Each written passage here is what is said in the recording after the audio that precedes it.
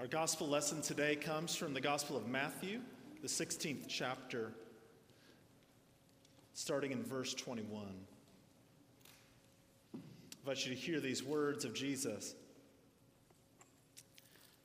From that time, Jesus began to show his disciples that he had to go to Jerusalem and suffer many things from the elders, chief priests, and legal experts, and that he had to be killed and raised on the third day. Then Peter took hold of Jesus and, scolding him, began to correct him. "God forbid, Lord, this won't happen to you." But he turned to Peter and said, "Get behind me, Satan.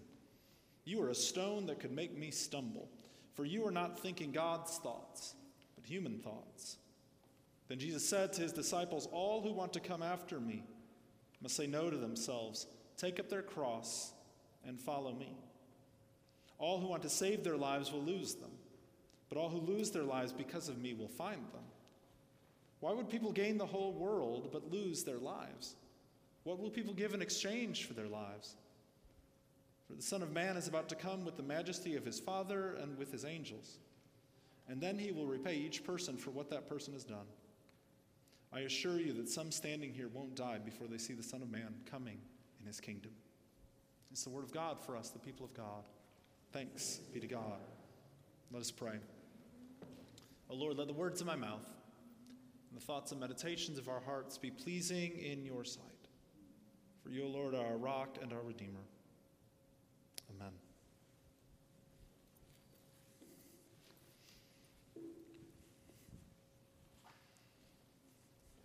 Denial is the first stage in Elizabeth Kubler-Ross's stages of grief. You probably at some point along the road have heard about the stages of grief, and denial is that first stage. Typically, it's how we handle the reality of someone's death or a tragedy that we experience. We've all experienced denial, news of a loved one who passes away, and we say something like, "No, this cannot be," as our first reaction. But we often expand this denial to also include thoughts about death. So a parent might try to have a conversation about one day passing with an adult child, and they say, no, we don't need to worry about that right now, almost like pre-denial in a conversation. And while denial is natural, just as the other stages of grief are, we can get stuck in denial about the reality of death for us or for a loved one. And so we find Peter today in this passage. Peter, just before this has happened today, has proclaimed who Jesus is, that he is the Christ, the Son of the living God. He's proclaimed who Jesus is and has a clear idea of it for the first time. And Jesus is telling the disciples now what is going to happen to him. That he's going to have to go to Jerusalem, that he's going to suffer at the hands of the Jewish leadership. Maybe it was a one-time conversation, or maybe it was over the course of time that Jesus began revealing this to the disciples. But the picture is clear that Jesus is going to face the type of opposition from the Jewish leadership that will lead to his eventual execution. So what does Peter do in that case? It tells us that Peter scolds Jesus. And the second that we hear this and read it, you know it's not going to go very well for Peter. But Peter was absolutely in line. I mean, Jesus is predicting his death, and Peter basically tells him, "You're God, for God's sake. You are not just going to go and get killed. You're the one who is sent to save us. Remember when I just told you that 5 minutes ago, Jesus? We're following you."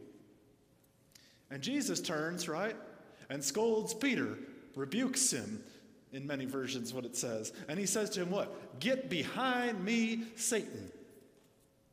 Now literally, the word behind here is really important because disciples follow behind their teacher. They follow them. So Jesus is telling Peter, well, go ahead, get in line. Get in line behind me. The word Satan, right, is sometimes we think about like a devil with the red horns and stuff like that, but really Satan especially meant adversary. So Peter, who Jesus has just called the rock, in whom he's going to build the church, now is becoming a stone who's in the way, who's going to make him stumble, right? So Jesus playing with this rock stone thing the whole time. And he is standing in the way of Jesus going the way he needs to. And Jesus was actually tempted in this case. Just like after his baptism, Jesus is feeling the temptation to not go through with this. Jesus' temptation at all these major points is to try to avoid what God wanted Jesus to do. Now, Jesus' temptation, right, it's not once and for all. It wasn't over in the 3rd chapter of the book when Jesus went into the wilderness to be tempted for Satan. No, he's tempted again here. He's going to be tempted again, on Holy Thursday night when he's praying in the garden. And the temptation for Jesus at all times is to accomplish ministry only on the human terms of success, not on what God's terms are. Now, we, friends, have recurring temptation too. And I'm not just talking about by vices that we might have, although those often play in. But our main temptation is to abandon God's path and way for our lives. And usually we are abandoning that for something that at appearance seems easier. That is our temptation. Often we might do that through the symptoms that appear like as vices, as things that we struggle with. But really, the temptation is to veer off of God's path for our lives and choose something that seems easier or that seems better. So then Jesus, after scolding Peter, right, he says this: all who want to come after me must say no to themselves, take up their cross, and follow me. Now, we may be tempted to focus on the take up your cross part of what Jesus says. And that is a good thing to focus on. But the first part of what Jesus says, I think, is the hardest. When he says, say no to yourself, or deny yourself. This is literally the opposite advice of everything that is in the self-help section at the bookstore. It is the opposite advice of every Instagram follower or influencer who you might follow. It is definitely the opposite of every prosperity preacher who is crying out, live your best life. Treat yourself is the opposite of deny yourself, right? Treat yourself says, do whatever it takes to make sure that you are happy and comfortable and all of those things. Then Jesus is saying, deny yourself. So are we just supposed to live miserable lives then, Jesus? I mean, a lot of Christian people throughout history have taken it like that, right? Like the ascetics and the monks have basically said, like, I should have no earthly pleasure, everything should be terrible, I should basically be starving and give everything away. And that's how generations of Christians in various places have interpreted this. Is that true discipleship? Should we walk around with a furrowed brow all of the time, feeling awful about ourselves and about the world? I don't think so. That doesn't seem to be how Jesus embodied what it meant to live in the kingdom. That's not how he interpreted following after God's way. Self-denial is not self-hate. Self-denial is not the opposite of self-fulfillment. It's not just about giving up things. That just makes you empty. The key to self-denial is an orientation to life that is not focused on self. This that Jesus offers, this call right here to deny yourself, take up your cross daily, and follow, this is the call to discipleship. Now notice, Jesus giving this to the disciples, right? These are people who have already decided to follow him. This isn't for like new believers this isn't what Jesus offers them when he says, come follow me early. No. This is for the people who have already decided to follow Jesus, who are putting it into practice in their lives. He's saying that discipleship, that following after me, that getting behind me looks like denying yourself, taking up your cross, and following. It looks like daily giving up yourself in commitment to Jesus. Another way of saying this is that this is conversion. Conversion here means changing the orientation of our life towards God, orienting away from a life that is centered around myself. Peter Scazzero, in his work about emotionally healthy spirituality, calls this the Great Copernican Revolution. He says, when we each discover that the world doesn't revolve around ourselves, right? Y'all have met people who have not had this revolution in their lives. They might live in the same house as you, right? If they're little, they probably haven't had this realization yet, right? Some of the great struggles of growing through adolescence and then finally like coming out of that phase, at some point we hope that maybe, just maybe, they will realize that the world does not revolve around them, right? But then what happens, right? Sometimes people revert back to it, and some people, they ain't never gotten it.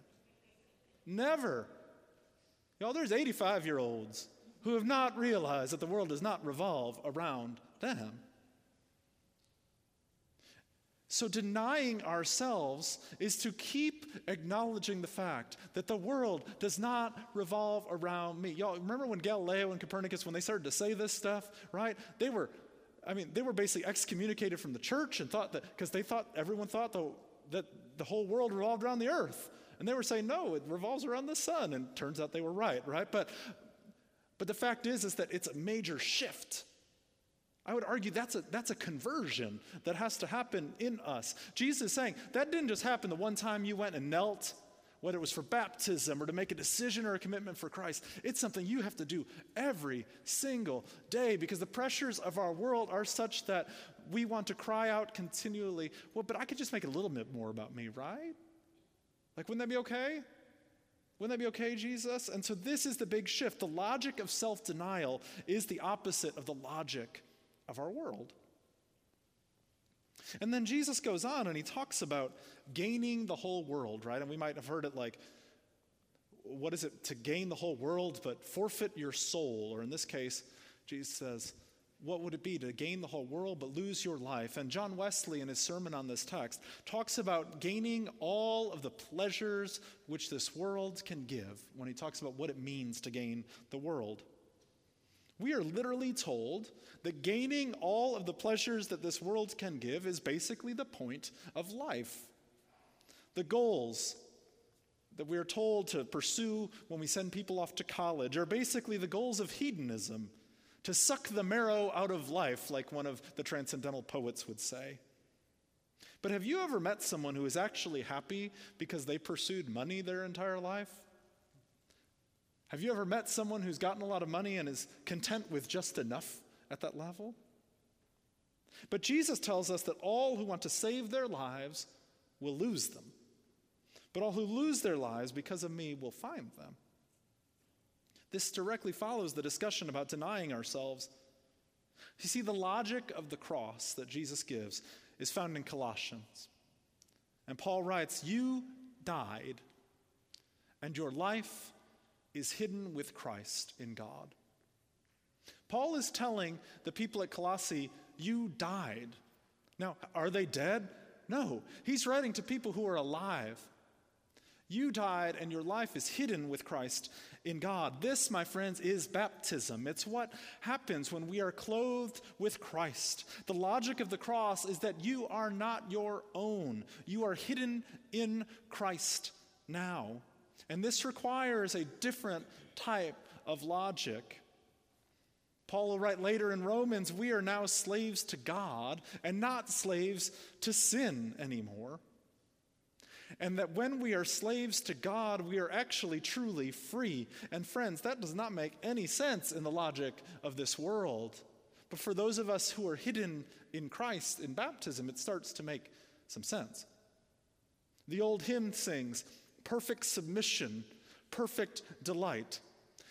And anyone in our world today would say, perfect submission? What in the world could that possibly mean? So in his sermon on this passage, John Wesley talked about those who would choose on purpose to lose their own lives or soul instead of finding them in Jesus. He preached that a person who can make that choice would assume that a life of religion is a life of misery. Have you ever met those people? He then preaches that if anyone had that notion, that a life of religion is a life of misery, then they do not know what religion is. Wesley challenges this idea, stating that when we follow Jesus and lose our lives now, that we truly are living heaven on earth. And when we think we're gaining the whole world, we are just experiencing a pre-hell. Wesley writes, "Will you have a foretaste of heaven now and then heaven forever? Or will you have a foretaste of hell now and then hell forever? Will you have two hells or two heavens?" This logic requires a truly heavenly perspective. Our earthly life ending is not the end for the Christian. When people ask me what is the best part about being a pastor, or what do you enjoy the most, I sometimes have an odd answer for them, because it often involves walking with someone through the process of dying. Because I see amazing examples of people who do not feel like they are losing their lives. Rather, they are actually the ones gaining the whole world. Friends, our culture is most scared of death.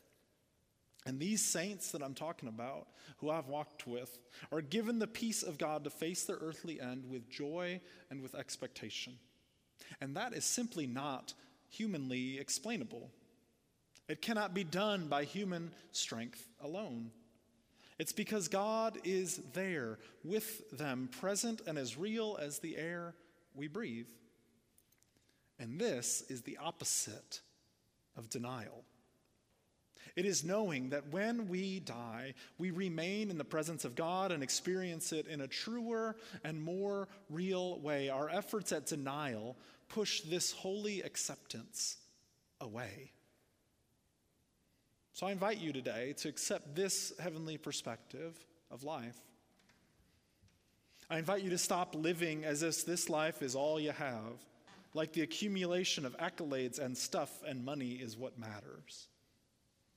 I invite you to find your life. That when you deny yourself as the center of the universe, there you will find Jesus, the true center who holds all things together. Amen.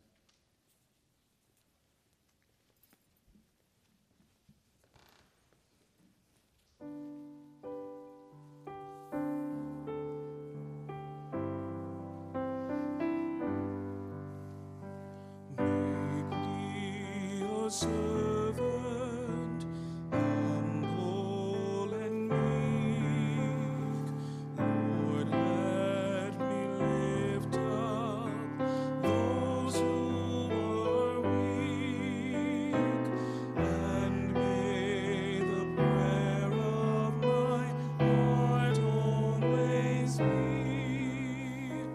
make me a servant. Make me a servant, make me a servant today.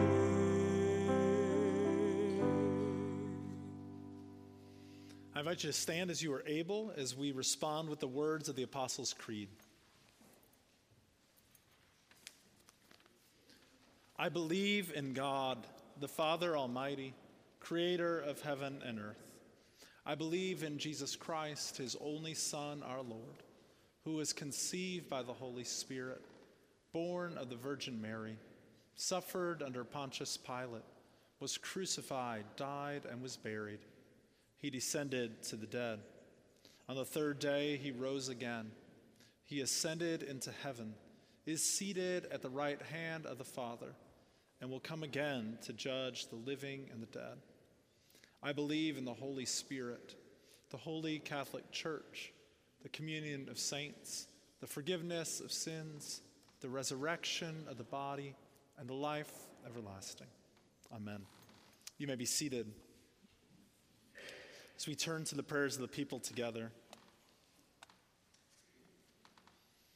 we do celebrate this day along with Barbara Ellington. It's her 90th birthday together, and so we just want to congratulate you and say happy birthday, Barbara.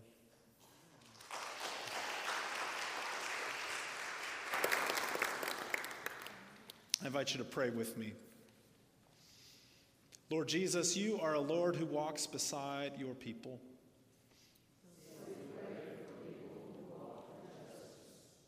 You are a Lord who raises up those who are bent low.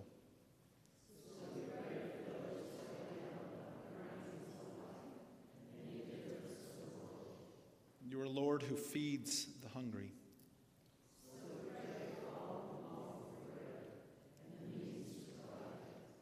You are a Lord who celebrates the small and the insignificant.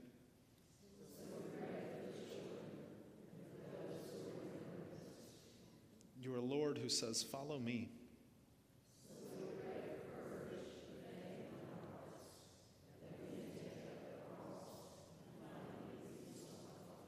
Lord Jesus, we pray for those who, especially in our congregation, need your touch and care at this time. For Liz Costin, as she remains in the hospital, and we pray that you would walk closely with her. Lord, for Rhonda Harding, as she has the lumpectomy on Tuesday. Be near George Budd as he faces this radiation right now and the continual, and just that we ask your continual presence with their family at this time. God, we pray for Peggy Delaney as she comes upon the 1-year anniversary of that brain surgery last year. We give you thanks for George Medill and all the ways that you are walking with him. And Lord, for all the others in our congregation that we lift up before you and name in our hearts before you, those family and friends who are dear and close to us. O Lord our God, accept the fervent prayers of your people. In the multitude of your mercies, look with compassion upon us and all who turn to you for help. For you are gracious, O lover of souls. And to you we give glory, Father, Son, and Holy Spirit, now and forever. Amen.